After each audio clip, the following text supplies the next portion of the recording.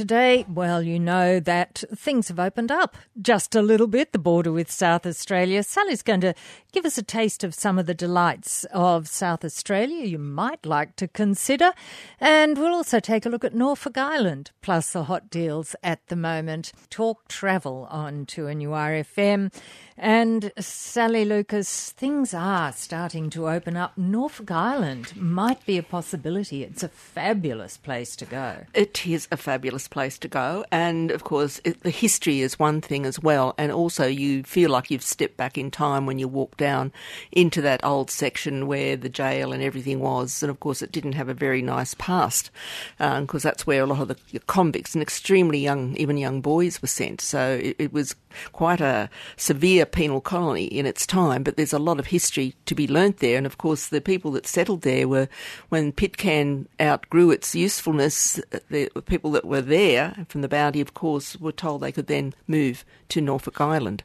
So it was sort of substantially populated by people, and just about everyone on the island has got a relative somewhere that was from that time. So it's a very interesting island. You've got to give way to cows and anything else that wanders across roads because they're free range. They go anywhere, so you must be careful when you're driving. Of course, you can drive around the island, and you'll find that most holiday packages, when you buy them, if you're just buying like an accommodation package with airfare, they throw in a rental car as part of your deal, so you've got to rent a car on arrival at the airport to get around. You've got all sorts of standards of accommodation, from simple, really simple cottage style up to 5-star luxury. So you've got a whole gamut there of accommodation styles. It's lush. It's beautifully green. You've got a nice temperate climate, and you're sort of, I guess, about almost level with the Queensland-New South Wales border, roughly, is where you are if you're looking due east or coming due east from there. You do have flights with Air New Zealand from Sydney, so they are the ones that fly there now. And, of course, you've got wonderful wildlife as you get on these islands as well, and some lovely protected little bays and lovely walks you can do as well, and some interesting little restaurants you can go to, fascinating. You can go to, we went to them there a couple of years back, a little pottery place that they also made goat's milk soap, so there's a lot of home industry. They have markets, of a Saturday. They have entertainment as well, and they often have festivals there every year, which will hopefully start again next year, like they used to have the regular jazz festivals and all sorts of things. So hopefully that'll all happen for them again next year. But yes, like to give you an idea, like the calendar of events, normally in January they have wearable arts, painting and art workshop, the Norfolk Ocean Challenge, February clay target shooting, bowls tournament, veteran golf tournament. March is Foundation Day. They have Line Dancing Festival, and it's the anniversary of the wrecking of the HMS Sirius. They do a very poignant Anzac Day service is held there in April. They also have a triathlon, veterans tennis, May country music festival, bowls tournament, June's Bounty Day. They have a ballroom dancing festival, archery championships, croquet tournament, Christmas in July, of course, and a painting workshop, August Golf Classic Pro-Am, a Red Hatters gathering, and so on, Scrabble festivals, theatre festivals, and so on throughout the year. So there's always something having it up. And then in December, of course, they have the famous jazz on, which has been going there for many, many years. Jazz in the Pines? Yes. So I don't know whether it's happening again this year or not. I guess they haven't made plans because they weren't sure when they were going to open up. But, they are opening up in October. So whether that will happen this year or not, it might be too late for them to organise for the people to come over. So it may not happen this year. But, the island itself is a delightful island, as I said, and it is very lush, and there's beautiful waters around it, and temperate, as I said, a lovely temperate climate. So, if you've never been to Norfolk, really, we haven't got many other places to go at the moment within our own country. We have, but not overseas. So you can consider that instead of your overseas holiday, you're flying over the sea to Norfolk Island, and it's delightful. So just put it on your bucket list.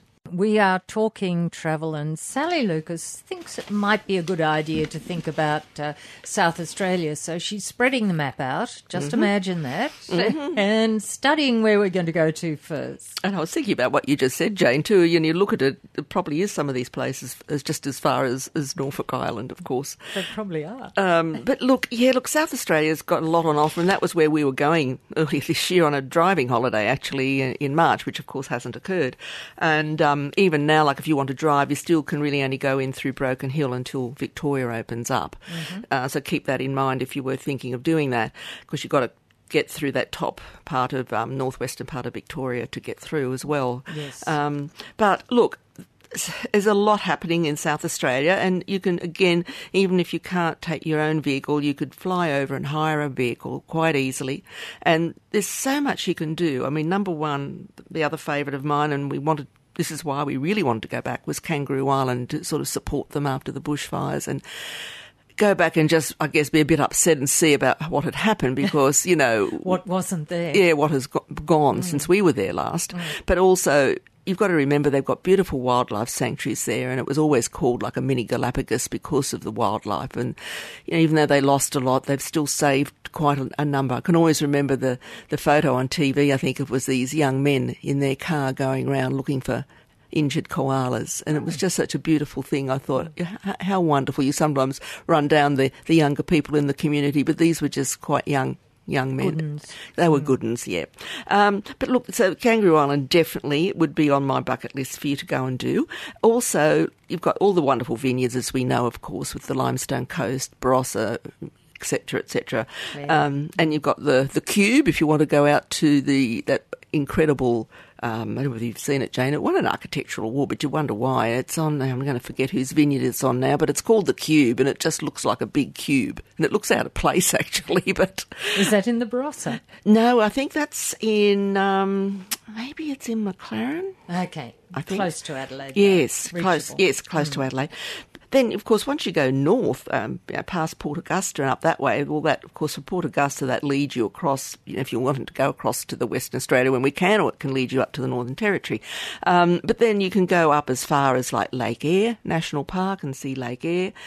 You can go across to Coober Pedy, of course, and stay underground like most of the people there do.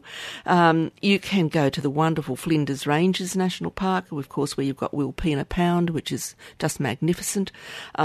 And then you've got everything in and around Adelaide itself, and you've got the Murray River, so you can they've opened up again your Murray Princess cruises, so you could go and do a lovely cruise on the Murray. If you start adding all that up together, you need at least a month in South Australia. What about the Eyre Peninsula? Well, down yes, to Port Lincoln.